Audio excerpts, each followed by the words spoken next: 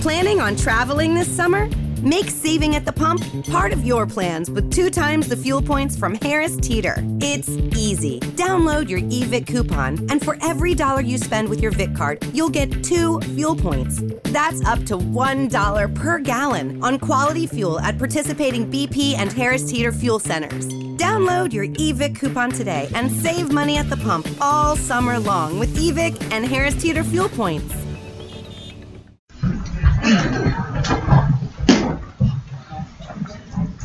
Thank you for coming this morning. We appreciate your presence very much. Take your Bibles, if you would, please. Go to Luke chapter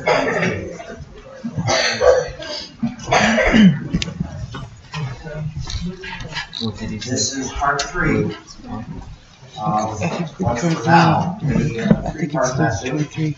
And we had Lord's Supper a couple of weeks ago. So we're looking at the Lord's Supper, how it was started in Scripture, what it's supposed to mean to God's people.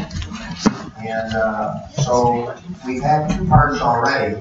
The Lord's Supper represents, number 1, a big change from an Old Testament benchmark and feast and holiday to something very significant that's a New Testament, a new covenant. So it's a change from the Old Testament Passover to the New Testament.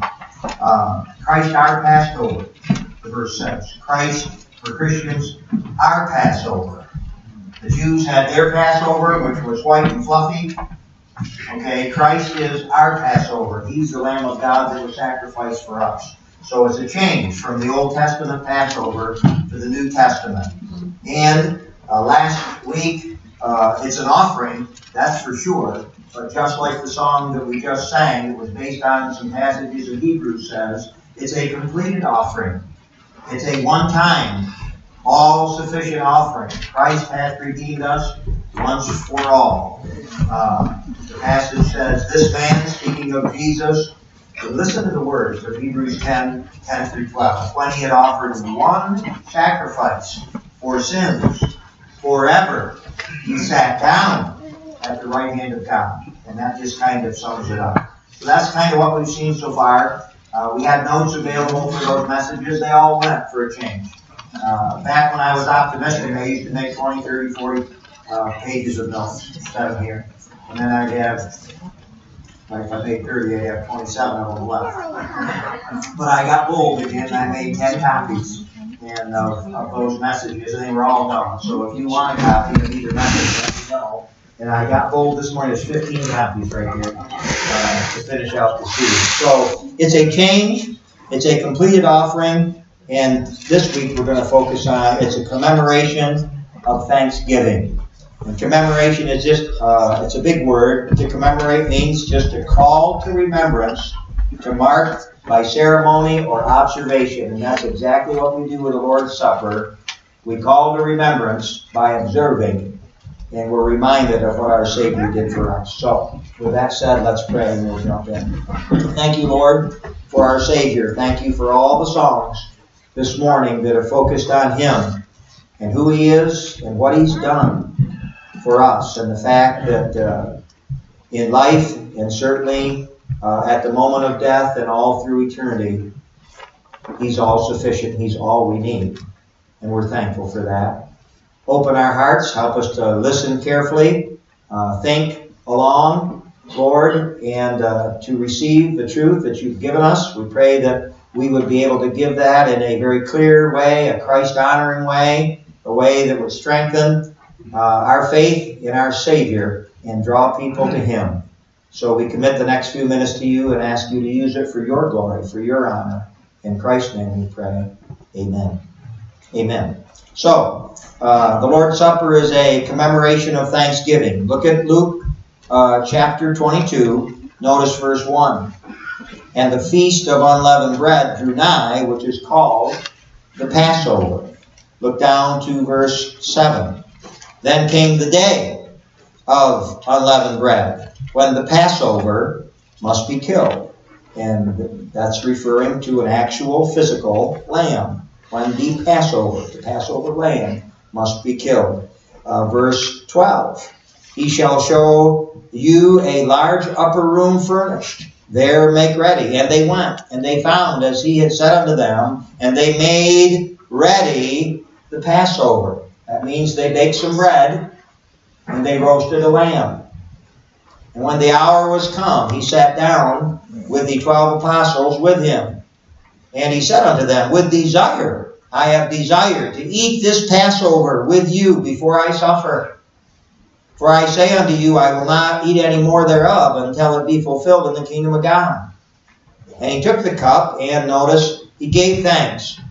And he said, take this and divide it among yourselves. For I say unto you, I will not drink of the fruit of the vine until the kingdom of God shall come. And he took bread, and he gave thanks, and he brake it, and he gave it to them, saying, this is my body, which is given for you. This do in remembrance of me.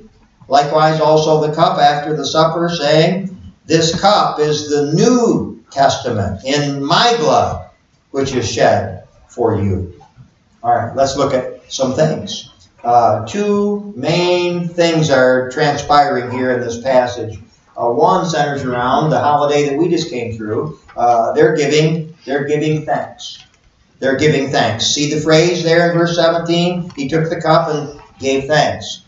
See verse 19? He took the bread and gave thanks. So let's look at the action. Let's see first of all what they were doing. Well, they're having a meal, but this is not just what we would say grace. This is not giving thanks for daily bread, for the meal that just happens to be on the table. This is a celebratory meal. This is a holiday meal. This is a big deal. They're giving thanks for the whole idea of the Passover. We'll get to that more fully in just a minute. But I want you to understand the word that's being used here. They gave thanks, that's a verb, obviously. It's an action word. And we don't pronounce it right in English. And I probably won't do a very good job in the underlying language, but see if you can figure out what English word comes from the underlying word. Eucharisteo.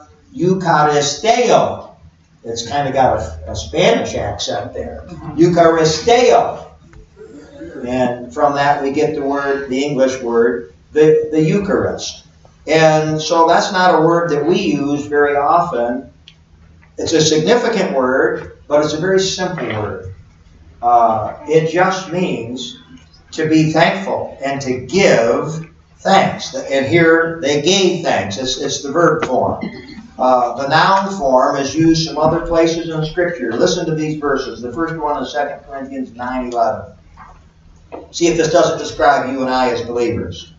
Being enriched in everything to all bountifulness, which causes us through thanksgiving to God.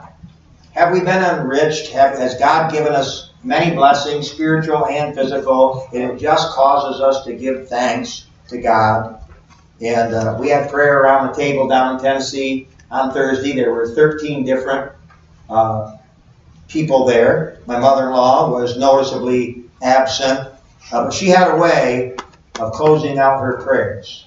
And her daughter and her granddaughters emphasized Grandma's phrase when we all finished the prayer for Thanksgiving. The verse is Philippians 4:16. Be careful, that's literally full of cares, anxious, all worked up for nothing, but in everything by prayer and supplication, what's the next two words? With thanksgiving. With thanksgiving. Let your requests be made known unto God. And my mother-in-law, almost, not every time, but probably 80 to 85% of her prayers ended with thanksgiving. Amen. So when they finished the prayer, that's what everybody said. With thanksgiving. And as Christians, we have so much to be thankful for, and primarily for our salvation, and that is based entirely on Christ, our Passover, being sacrificed for us.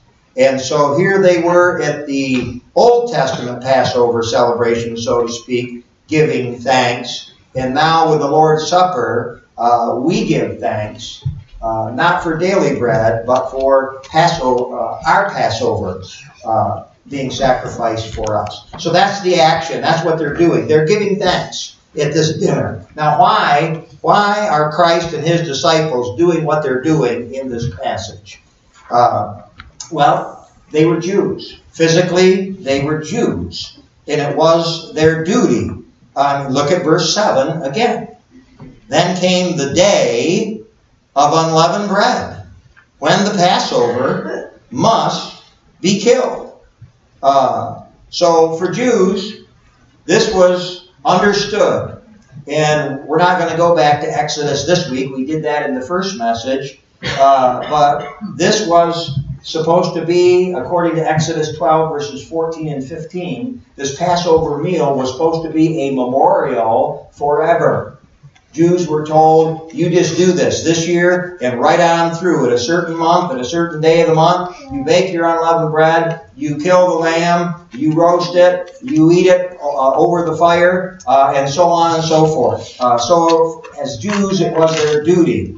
And as Jews, it was their delight. It's a celebration. What is the Passover? What is the Exodus? I mean, where does the book get its name? What does Exodus mean? What's that mean? What's that mean above that door? It says exit. We can all see what it says. What's it mean? Out. Out. EX is out. There's another one. Don't do it now. We're just getting started. But the X means out. So Exodus is when God brought them out. Out of where? Out of what? They were slaves in the land of Egypt. They'd been there for 430 years, and they couldn't do a blessed thing about it. They were stuck, notice, in physical bondage for 4 centuries. And I've just done a little homework. We don't get it. I mean, we think we've got it. Oh yeah, I know, we say. I already know that. But we don't know it. How significant this was to Jewish thinking. The phrase, out of the land of Egypt. You can look it up in the concordance. Out of the land of Egypt. You can do it on a computer search. That phrase is found 75 times in the Bible after Exodus 12. God brought you out of the land of Egypt. Can you imagine repeating that 75 times throughout the Old Testament? God didn't want them to forget this. I brought you out of the land of Egypt. They were slaves there. They couldn't do anything about it. And even into the New Testament, that phrase is used several times. You can see it in Jude, verse 5. Right near the end of the Bible. The second book of the Bible starts it. In the second book from the end of the Bible, still talking about it. God brought his people out of the land of Egypt. So that phrase is used 75 times after the Exodus actually took place. And then a shorter version of it, out of Egypt. That's used 71 more times in the Bible. And God started talking to Moses in Exodus 3. Remember that? He calls him the burning bush and take off your shoes, you're on holy ground, and so on and so forth. God started telling him right then. You can look it up. It's 3 times in chapter 3. I'm telling you, I'm going to take the people out of Egypt. God started informing Moses, and you're going to be my spokesman. It's going to facilitate this process. And we know other things about that passage. You remember what he said, not me. Not me. I can't talk good. And so on and so forth. And God just said, I'll take care of that. I'm telling you, you're the man. And I am going to take my people out of Egypt. Put your thumb where you are.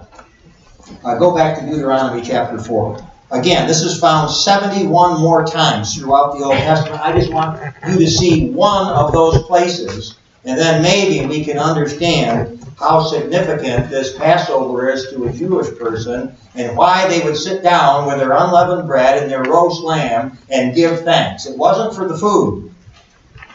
It wasn't for the food. It was for the fact that God preserved them as a people. God got them out of Egypt. God brought them into the promised land. That's what they're giving thanks for. So here in Deuteronomy chapter 4, actually the paragraph starts up in verse 14. We don't have time to start in verse 14 at the beginning of this message or this teaching session. But if you'll drop down to verse 20, boy, the wording is strong and clear and good here, vivid. But the Lord hath taken you, and hath brought you forth out of the iron furnace, even out of Egypt, to be unto him a people of an inheritance, as you are this day. And God goes on, and this teaching lesson goes on. And if you'll just keep reading on, verse 34, or hath God essayed to take him a nation from amidst of another nation? He's still talking about. Then look at verse 37 in particular. And because he loved your fathers, therefore he chose their seed after him, and brought thee out in his sight, which with his mighty power out of Egypt. And it keeps on going. That's one of the 71 passages you can find that phrase, out of Egypt. And again, what did I say, 74, 75 times out of the land of Egypt. And while you're got your thumb in place, why don't you go to 1 Chronicles in chapter 17.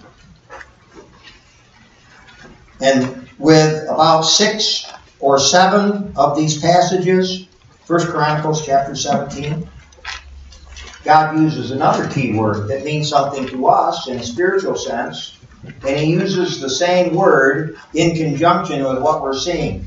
When God brought Israel out of Egypt, out of the land of Egypt, he uses another word that's significant. 1 Chronicles 17 and verse, let's pick up in 20 and 21. O Lord, there is none like thee, neither is there any God beside thee, according to all that we have heard with our ears. And what one nation in the earth is like thy people Israel, whom God went to, notice the word, redeem.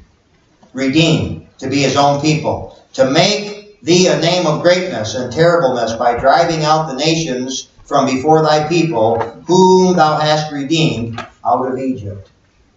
And so about 7 times he uses this word redeem in relationship to this process. And that word has a special connotation to us. By the way, in the Old Testament, this word and the word that's used throughout all these redeemed passages is an interesting word. It can mean different things. It can mean to sever, to cut off. It can mean to release. And it can mean to preserve. And I guess all 3 are true when you're talking about the first Exodus. He cut off Egypt. He released them from bondage, and he preserved them as a people. So all 3 of the meanings apply. And Vine, my dictionary guy, I saw what he had to say. He said many times this word redeem involves an intervening action. I like that. Would you say that the Exodus, would you say that God intervened, that he took intervening action on Israel's behalf? Did he inject himself into the process, and did he just show up? I guess it's intervening action. Amen? An intervening action that facilitates a release. So that's what this Old Testament word for redeem means. Now go back to where you are in Luke. And again, there's only 2 points to this message. The first is giving of thanks. And we're answering the question, what are they doing and why are they doing it? And so here they are. We saw verse 1. It's holiday time. I'm telling you, the Passover and this feast was just like Thanksgiving and Christmas all rolled into one for the Jew. They didn't miss this. This was the big deal. But they didn't have turkey. They had roast lamb. And it was a celebration. And the unleavened bread, we talked about that. Leaven was a yeast and it made it rise, but that took time. And the whole picture, the whole concept of unleavened bread is you don't have to wait. You got to bake it in a hurry.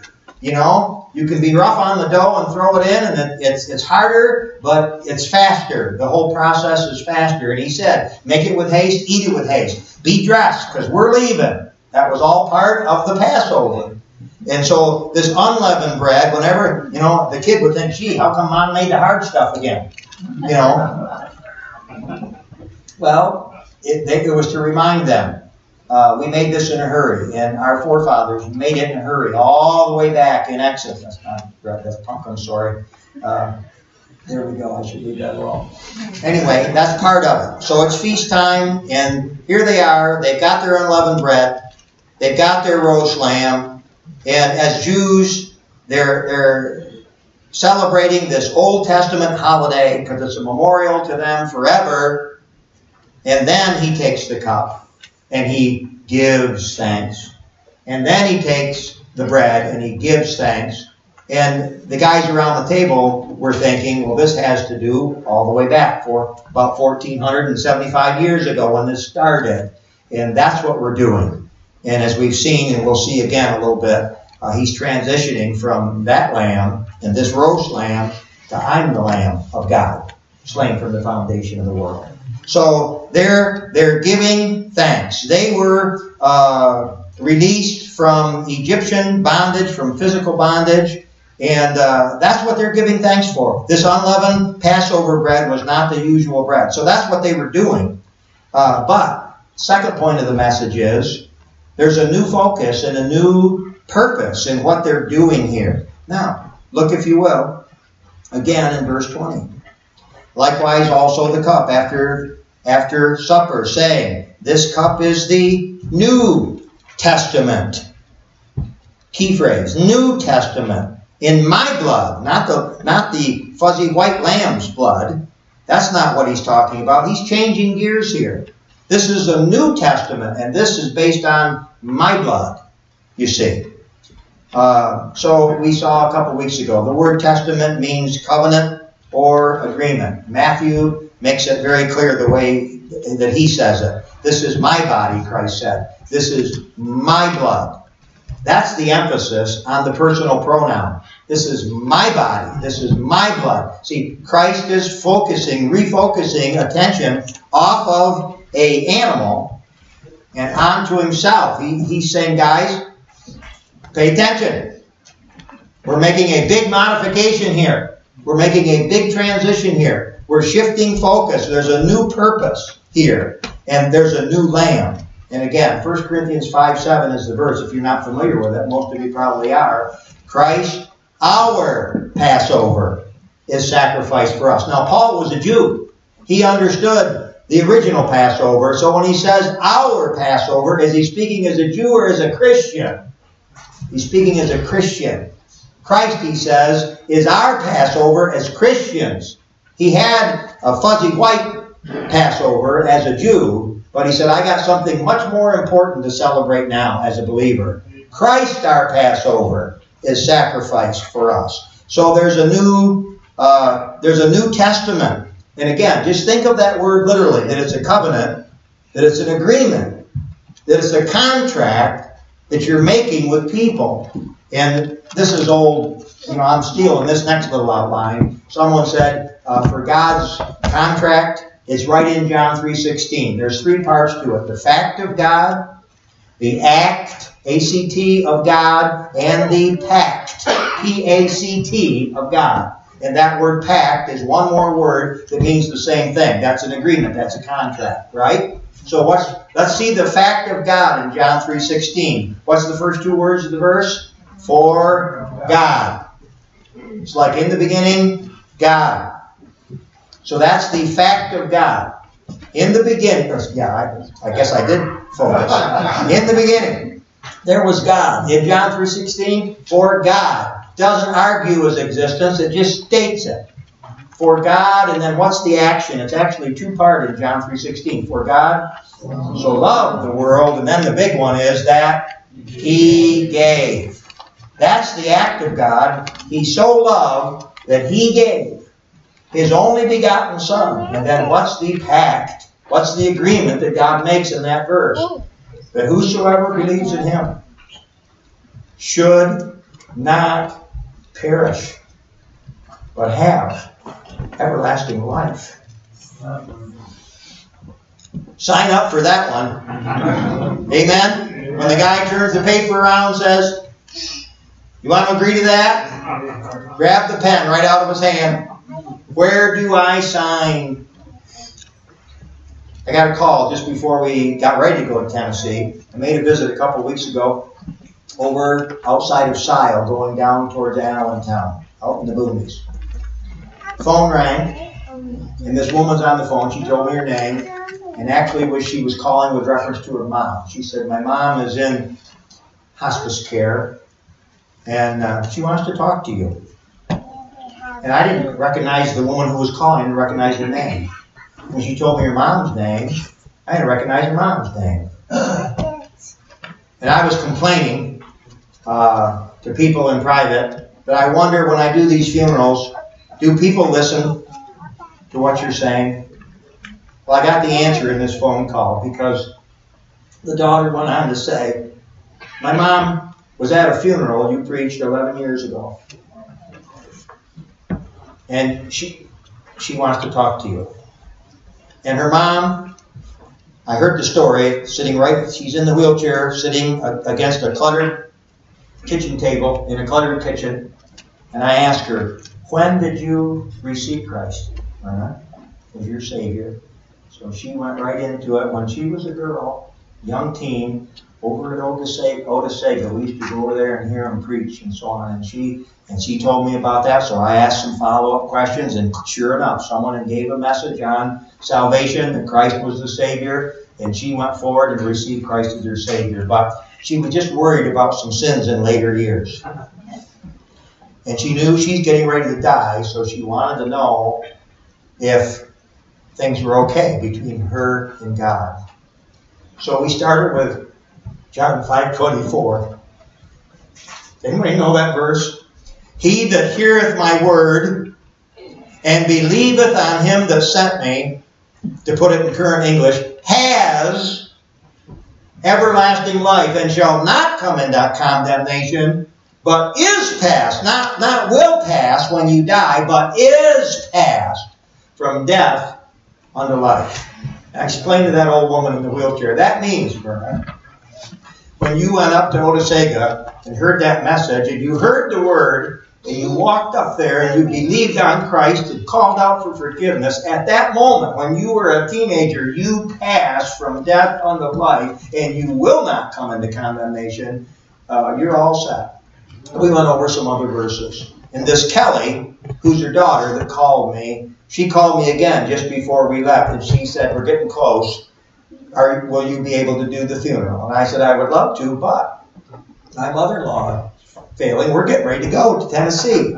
So I'll do it if I can. And I haven't heard how that all worked out. But then her daughter Kelly told me, you know, that day that you were here, when we put Mom to bed that night, I asked her, Mom, do you know things are all right between you and God? Are you at peace that all your sins have been paid for by Jesus Christ? And she said, she answered me with a smile on her face, just like that, in one word, yes. Amen. And she said, my mom went to bed with peace in her heart and slept that night. Well, I'll tell you what, that does your heart good to see that God's Word just spells it out. And all we have to do is just believe what He says. For God, that's the fact of God, so loved the world that He gave, that's the act of God, His only begotten Son. The pact is, whosoever believeth in Him. Not in a preacher, not in some clergy guy, not in a church, not in something else. You believe in Him, the Savior. Amen? I am the way, the truth, and the life. No man comes to the Father but through me. It's old truth, but it's amazing how simple it is and how hard it is for us to get it sometimes. So there's a new focus and a new purpose. There's a New Testament. Christ is our Passover lamb, and there's a new meaning. There's a new meaning in this passage. Again, the guys around the table, which one of you women's got a Kleenex handy? Thank you, Amy. It's nice of you. Glad Amy gave it to me. As a teenage boy, I questioned whether it had previous use, but I know Amy's all giving me top shelf goods there. They, the Old Testament Jews, were redeemed from physical bondage. We, New Testament Christians, are redeemed from spiritual bondage. Listen to these three verses. Listen. It puts all the concepts together in one passage. Listen. giving thanks unto the Father, who hath made us meet or fit to be partakers of the inheritance of the saints, who hath delivered us from the power of darkness, and hath translated us into the kingdom of his dear Son, in whom we have redemption through his blood, even the forgiveness of sins. That's enough to make a Baptist shout. That's, by the way, that's a great passage to read over while you're getting impatient, waiting for dinner here in a minute. Colossians 1, verses 12 through 14 we just read. So, there's a new focus here. There's a new purpose. The guys thought they were having unleavened bread and roast lamb, which they were. And then right in the middle, as they were giving thanks for all that meant to a Jew, Christ gave thanks and said, this represents now my body, my blood. And don't miss it in the end of verse 19. This is my body which is given for you. This do, what's the new purpose? In what? Remembrance of who? Me.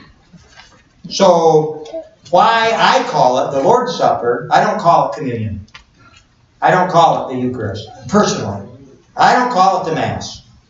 I say it's the Lord's Supper because the Lord took over this supper, the Last Supper that he had with them, and he turned their supper into his supper. He said, this is going to represent my body. This is going to represent my blood. And so I think, to me, to my heart, to my mind, based on all these scriptures, I think the Lord's Supper says it the best and the most accurate. That's why I use that phrase. Now, we're going to close by reading 1 Corinthians chapter 11. Go over there if you would, please.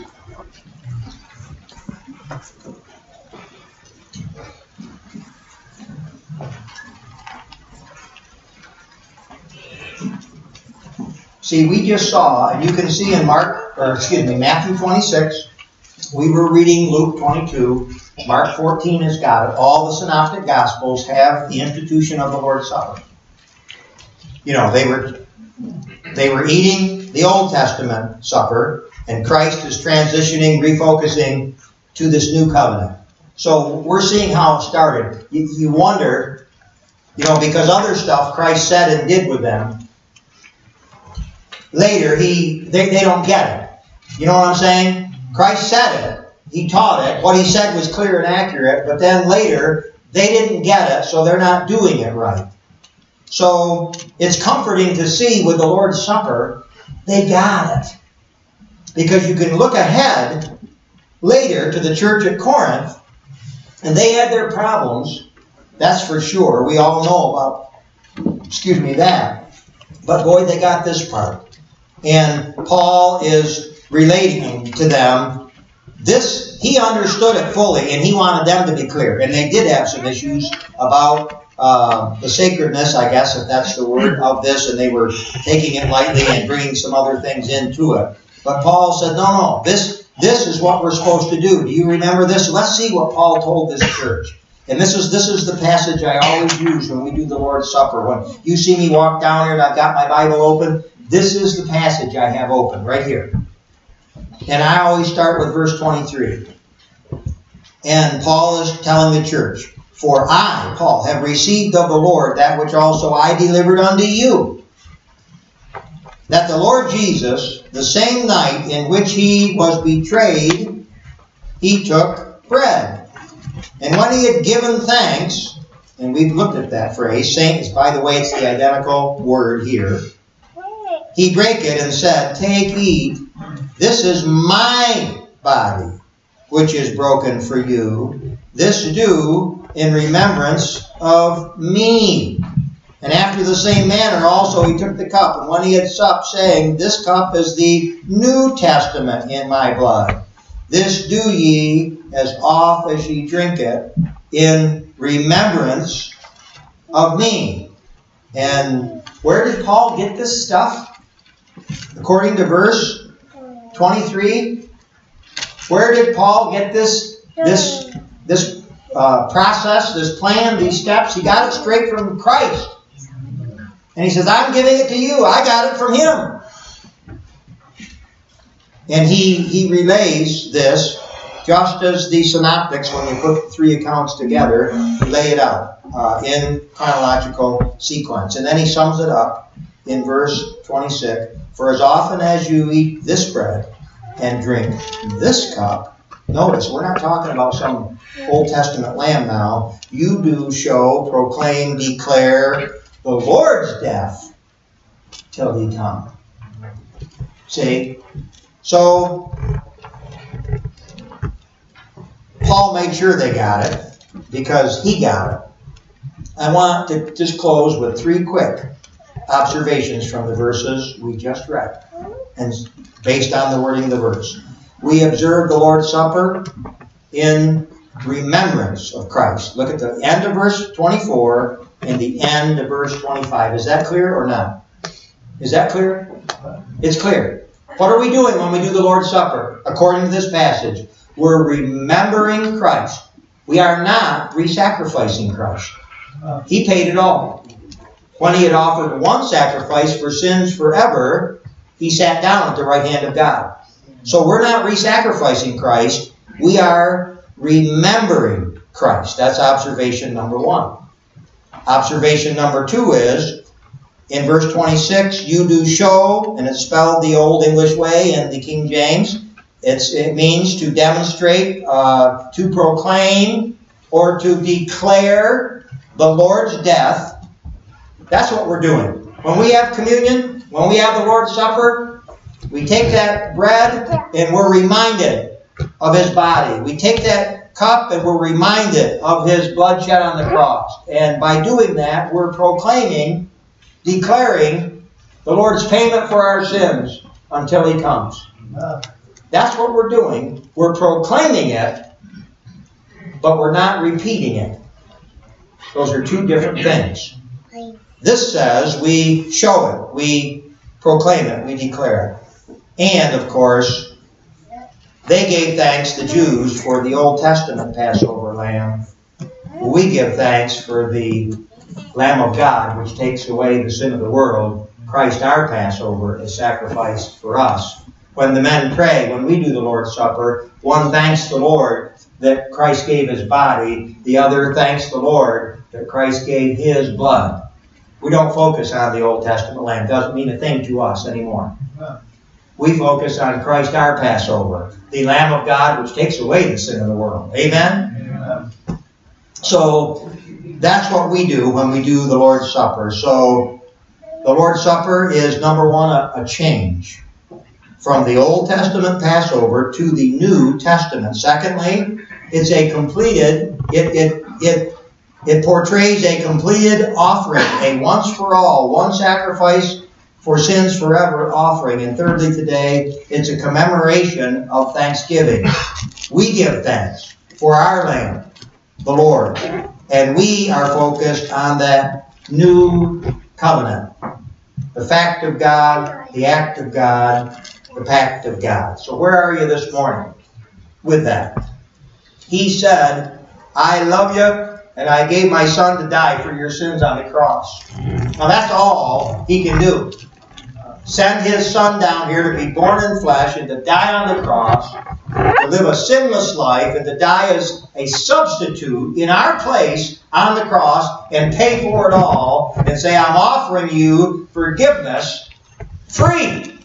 What more can God do? And the answer is nothing, except put it in print and make sure there's people around to harp on it and pray about it and give you the news in a tract or in a letter or a daily witness. Amen. That's the agreement. But then we have to receive it. And we're between Thanksgiving and Christmas officially now. Some of you have already went out and bought gifts. Right? Because you cared for somebody. You paid for it. Is that right or wrong? You paid for the gift. You're going to present that gift to someone that's going to have their name on it. And think about this. That's all about you can do except take it over to their house and stick it under their tree. But at some point, to make the whole process count, they've got to take that gift and believe it's theirs and open it and say, I'm claiming it. They receive the gift. And twice God talks about salvation as the gift of God. He bought it. He paid for it. It's got our name on it. Whosoever will. And we have to receive it. If you're sitting here this morning and you've never received the gift, it's just like having the most expensive Christmas gift in the world in your living room under your tree with your name on it, and you just won't open it. What a sad thing. Open the gift. Receive the Lord, and then you've got something to give thanks for.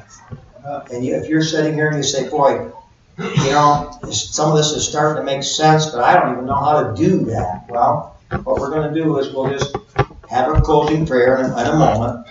Glenn will come up here and we're going to have a song to sing. And right while we're singing the song, if you would actually like someone to show you out of the Bible how to receive Christ as your Savior, what we can do is simply this. As we're standing and everybody's singing, you just make your way to the nearest aisle and you say, well, I'm stuck in the middle. So you just say to the person next to you, excuse me, I need to get out. And boy, they'll get out. They'll get right out. You can slide down. You come up here. When we see you standing here, if a boy or a man comes, we'll get a man to go with you right there through that door to a table and open the Bible and just show you how to receive that gift. You can do it right here today. And if a girl or a woman comes, we'll have a lady go with you and show you how to do that. And you can leave here just like Myrna got to that place. I received Christ, and I'm at peace. I know things are right between God and me now. Amen. So, Christ our Passover celebrates for us, sacrifice for us. We have a great deal to celebrate. We have a great deal to be thankful for. Giving thanks. Giving thanks unto the Father, who hath made us to be partakers of the inheritance of the saints of light, who hath delivered us from the power of darkness, translated us into the kingdom of His dear Son, in whom we have redemption through His blood, even the forgiveness of sins. And if you're looking for that, you come as we sing. Let's pray. The first 5 years of a child's life are the most important for healthy development and long-term well-being. The experiences and relationships formed during this period of rapid brain development build a foundation for future learning and success. Yet, this critical development is in jeopardy for many children whose families lack access to quality early learning and care, especially those living in under-resourced communities. The impacts of this opportunity gap are measurable in as early as 9 months. Start Early is a proven nonprofit providing doula, home visiting, Head Start, and early Head Start programs, and advocating for policies that put families first. They've been expanding access to quality early learning and care for over 40 years, but there is more work to be done. Learn more about Start Early and the work they do by visiting startearly.org/thrive.